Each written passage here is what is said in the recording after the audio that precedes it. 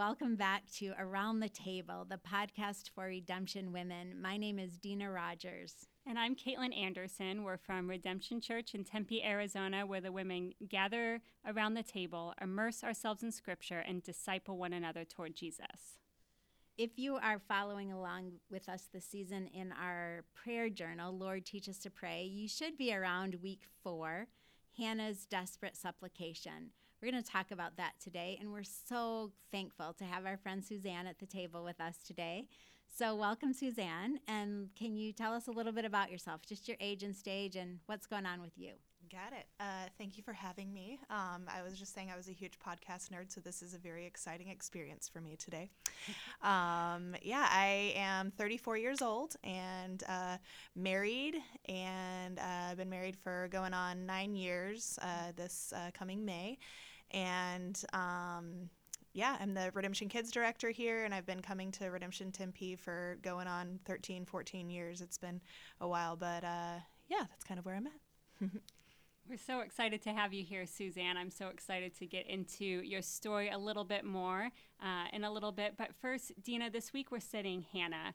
And as long as I've known you, Hannah has been a story that you just love. I think it was one of the first things that we ever talked about was the story of Hannah. Can you just tell us a little bit about the story of Hannah and what you love about it so much? Yes, of course. So first of all, Hannah was married to a man who had 2 wives, and the other wife had kids and she didn't. So she was a woman who struggled with infertility and had a desperate desire to have a baby. In her culture, that mattered so much, and it matters in our culture today as well. But back then, women's value was really connected with their ability to bear children, and so that was a big deal for her. And I just love the way Hannah prayed. I love that in her prayer, I was studying the names of God a few years ago and really started to love Hannah because when she prayed to Jehovah Sabaoth, the God who fights for me. The only other time in all of Scripture that name is used of God is when there's a big battle. But here is a woman who knew that she could ask God to fight for her, and I just love that about her. And then, of course, I love how Hannah's story in her timing became a much better story when she was able to have it fulfilled in God's timing. God's story was so much better. And so I just love that about her. I love her prayer of thanksgiving and how that impacted Mary. And I could talk about Christmas when I talk about Mary, so I'll step back for now. Yep. But yeah, I love Hannah's story. Oh, and I love how much you love Hannah's story. And Suzanne, your story is one that I've had the privilege of following too. I've known you since before you were married to Martin. You worked in children's ministry and seen you get married. Would you just kind of walk us through your journey and how prayer has played an important part in that? Definitely. I just realized that whenever I was introducing myself, I forgot to also say that I have 2 children because that is a recent phenomenon. A boy and a girl, 10 and 13 months. And so we'll get into their story. And I do not promise that I'm not going to cry. I'm not one of those people that says like, oh, I'm just going to try not to cry. No, I probably will cry and I will hopefully be able to, just get through it. But kind of our whole story. Like I said, we've been married for 9 years. Whenever we first got married, I thought, I want to wait to have kids, but had always just imagined that we would have kids, that it wouldn't be very difficult, whatever, because I'd always worked with kids. I love kids. That's been my career. And so it just was kind of this thing of like, oh yeah, we're totally going to have kids. Like that's just kind of be part of it. About probably 2 years into marriage, a year and some change into marriage, we started trying to have kids, and it just wasn't working. And we were kind of like, all right, I know it takes some time, whatever, but kind of months turned into years, and we started going to doctors, doing different things. We ended up going to probably about 4 different doctors, had just about every single test that you can imagine, and every single one came up just they don't know, and it's super helpful to have that lovely diagnosis of unexplained infertility, but there we were. So we kind of were just like, all right, God, I don't know what you're doing. I don't know why this is happening. And there was many tearful months and just those times of being very frustrated. And especially as I watched a lot of my friends and especially people at church, continue on in this milestone that I had yet to achieve. And so,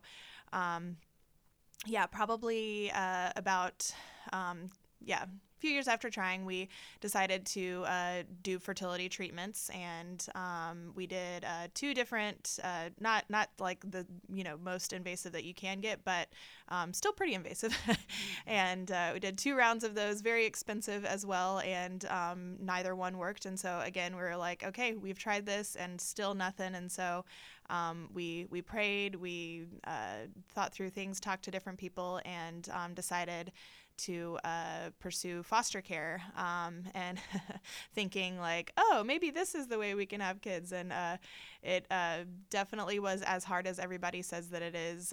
We went through all the classes, did the whole thing. We ended up fostering 2 babies. So the first one, we had our team around us. We got everybody all trained up, and it was just like the most wonderful thing. Everybody was rooting for us. And then we had a newborn baby boy for 2 days, and he went back to his mom because of all the different things in the system. You can just never really know what you're getting into with foster care. You kind of just say yes and go from there and see what happens. You just are kind of cracking yourself wide open. And so we did that, and then after that we kind of took a few months break, and then we ended up fostering a baby girl for about 4 months, and she went back with her grandmother, which it's a good situation. She is extremely loved and cared for, and we got to go to her first birthday. It was everything, but again, hearts cracking wide open. And I was like, okay, we went into this thinking that this was how you were going to build our family, which is definitely not what foster care is for. It's supposed to be a ministry of reconciliation and to try to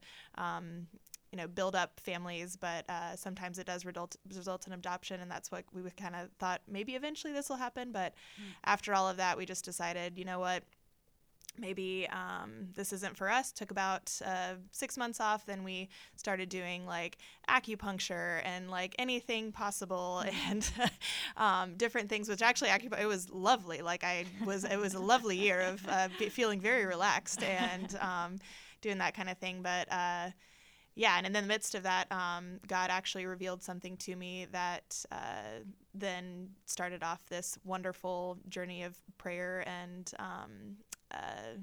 kind of the beginning of our story with that. And so the hummingbird story. Yeah, I love the story.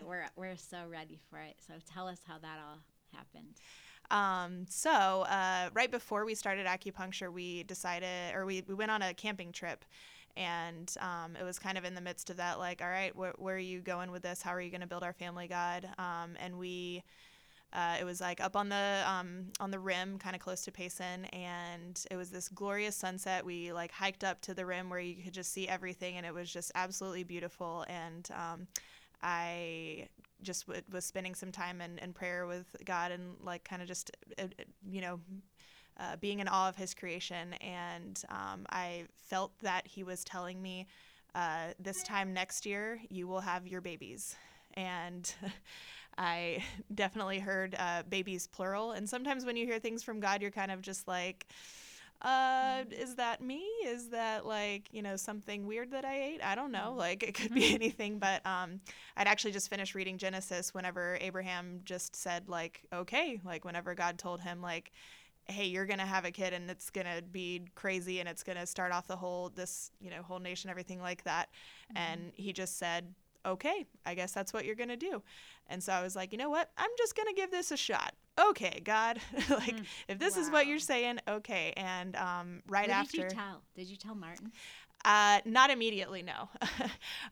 It was like he was, sitting next to me and kind of a little bit further away, but just in that moment in my brain, I was just like, all right.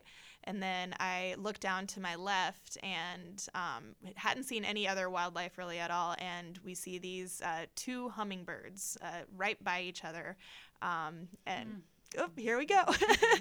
And they were by the same bush. And like God said, yes, this is what I mean, is that I'm going to give you your babies. And this is a tangible reminder of that. And yeah, so, but that was a year before anything started happening on the next part of our journey. And yeah. Wow, Suzanne, that you are a crier, but I'm not a crier, and you know that about me, and Yep. I have tears in my eyes. This is the first time I've heard that story, and that is so beautiful that God gave you that beautiful message and the sign of the hummingbirds, and your faith in that and trust to say okay is, I just love that. Thank you so much for sharing that. So tell us what happened next. Tell us if you ever wondered if you got your wires crossed, or, you know, what happened over the next year. Oh, absolutely. So that was the year that I was like, okay, maybe I'm going to get pregnant with twins. And I started praying for twins, which my friend who has been pregnant with twins and has 2 twin boys was like, you're completely insane. Be careful. And I was like, oh, but it would just be great. And so, so I just thought, okay, I'm going to get pregnant with twins, and this acupuncture is going to work, and I'm going to change my diet. I'm going to, go off of coffee. Oof, that was rough. And we, did all these different things and just still nothing. And so it really was just about a year. And so finally, after pouring all the money and time and energy into that, we kind of reached another point of like, okay, if this might just be our life. Like, we might just be aunt and uncle and be a part of, all of our friends' kids' lives and everything like that. And I still lamented it, but I got to a better place with it where I could kind of say, okay, God, like, just I've tried. Like, I don't know what to do anymore. So just take over, like, whatever it is that you want to do. And I will just keep walking with you, even if I'm not okay with it. And probably about a week later, we get an email from a good friend of ours asking if we would be interested in adopting his niece. And we said, what? And thinking, it had to do with foster care. And so we're like, yeah, that's probably not going to happen. Like, we've been down that road, whatever.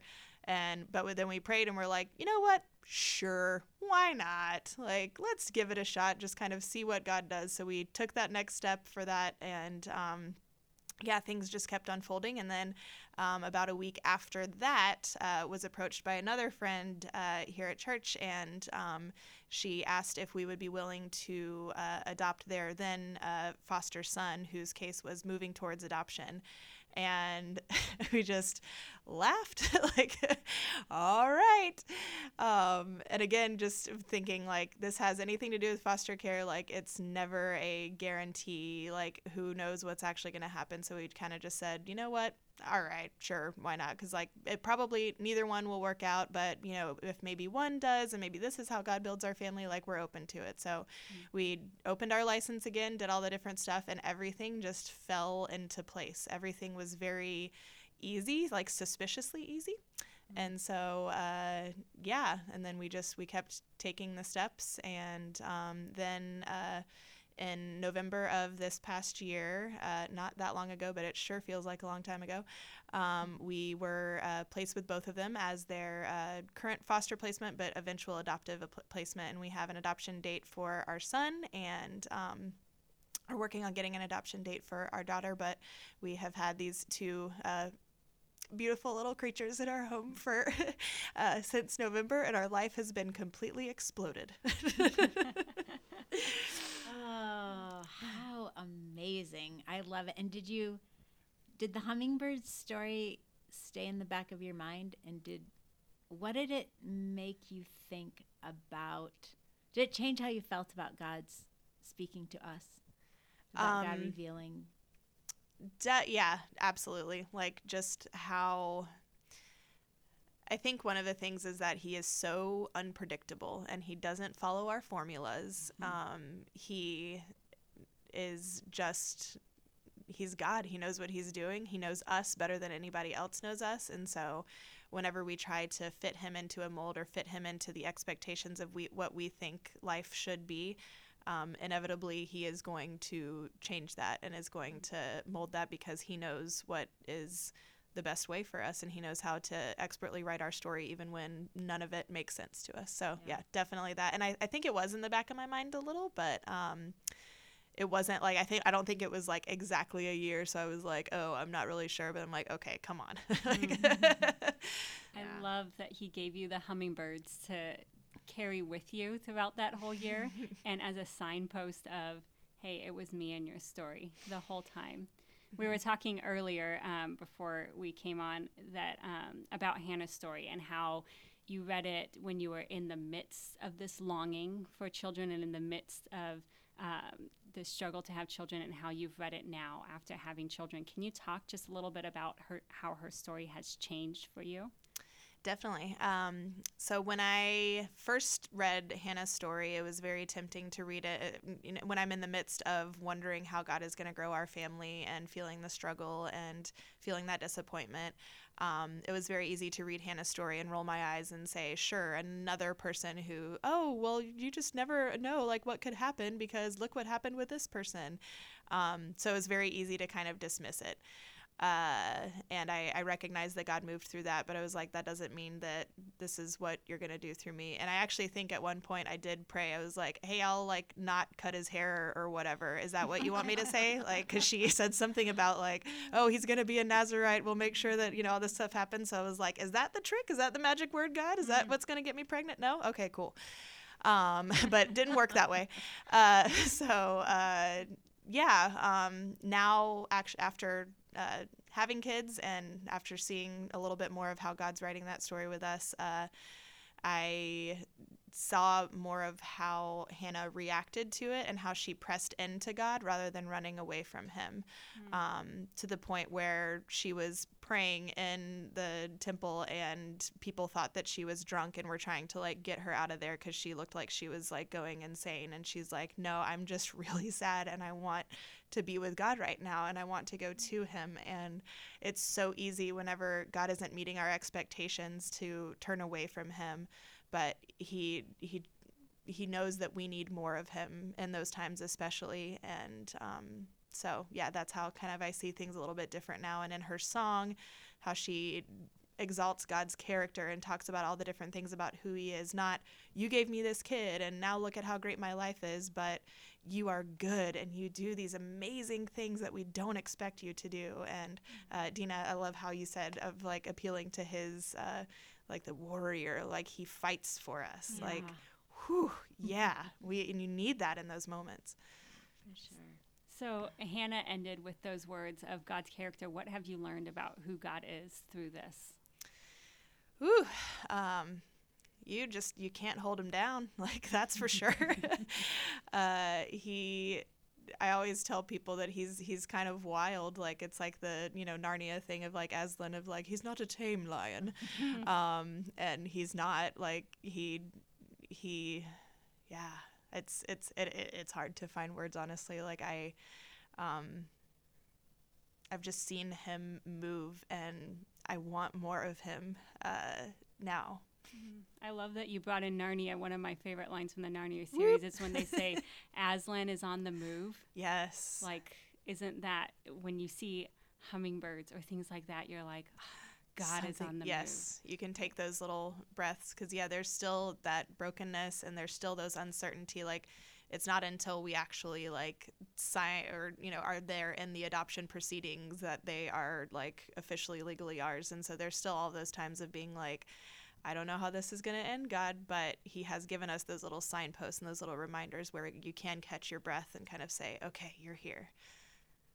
I love that. And I think you said it earlier, that we can trust him with the timing of our story. Mm-hmm. What we think is best, what we hope for, sometimes isn't in God's timing, but he's such a good author and we can trust him. Mm-hmm. And so you hold those babies and oh yeah, God, you knew.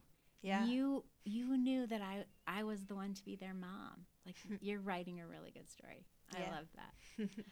Well, we always try to end our podcast asking our guests if they have a favorite prayer story to share. And I know we've just talked about the most amazing, miraculous prayer story of your life, but is there anything else that you could share with us about prayer and what you're learning about prayer? Sure. I would say for right now, kind of where I'm at with God is that I've been very kind of holding him at arm's length of like, okay, cool, you did this. Let's not get any other cool ideas, shall we? Like, let's just stay right here. This is good.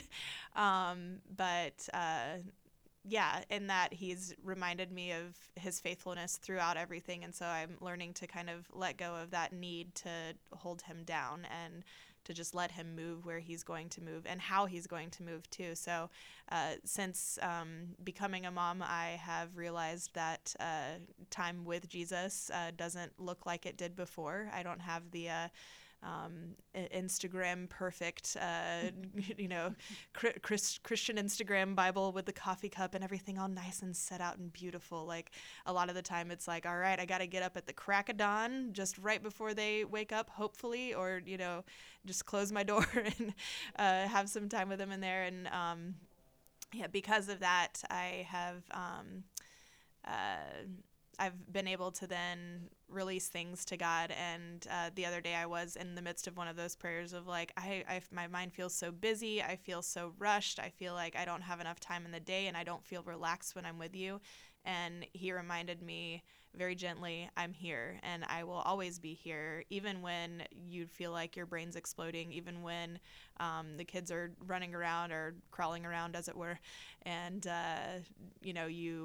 your life isn't what you thought it would be in that moment. I am still here and I want to be with you and I am with you. And so that's been a more recent prayer thing for me that's been very comforting.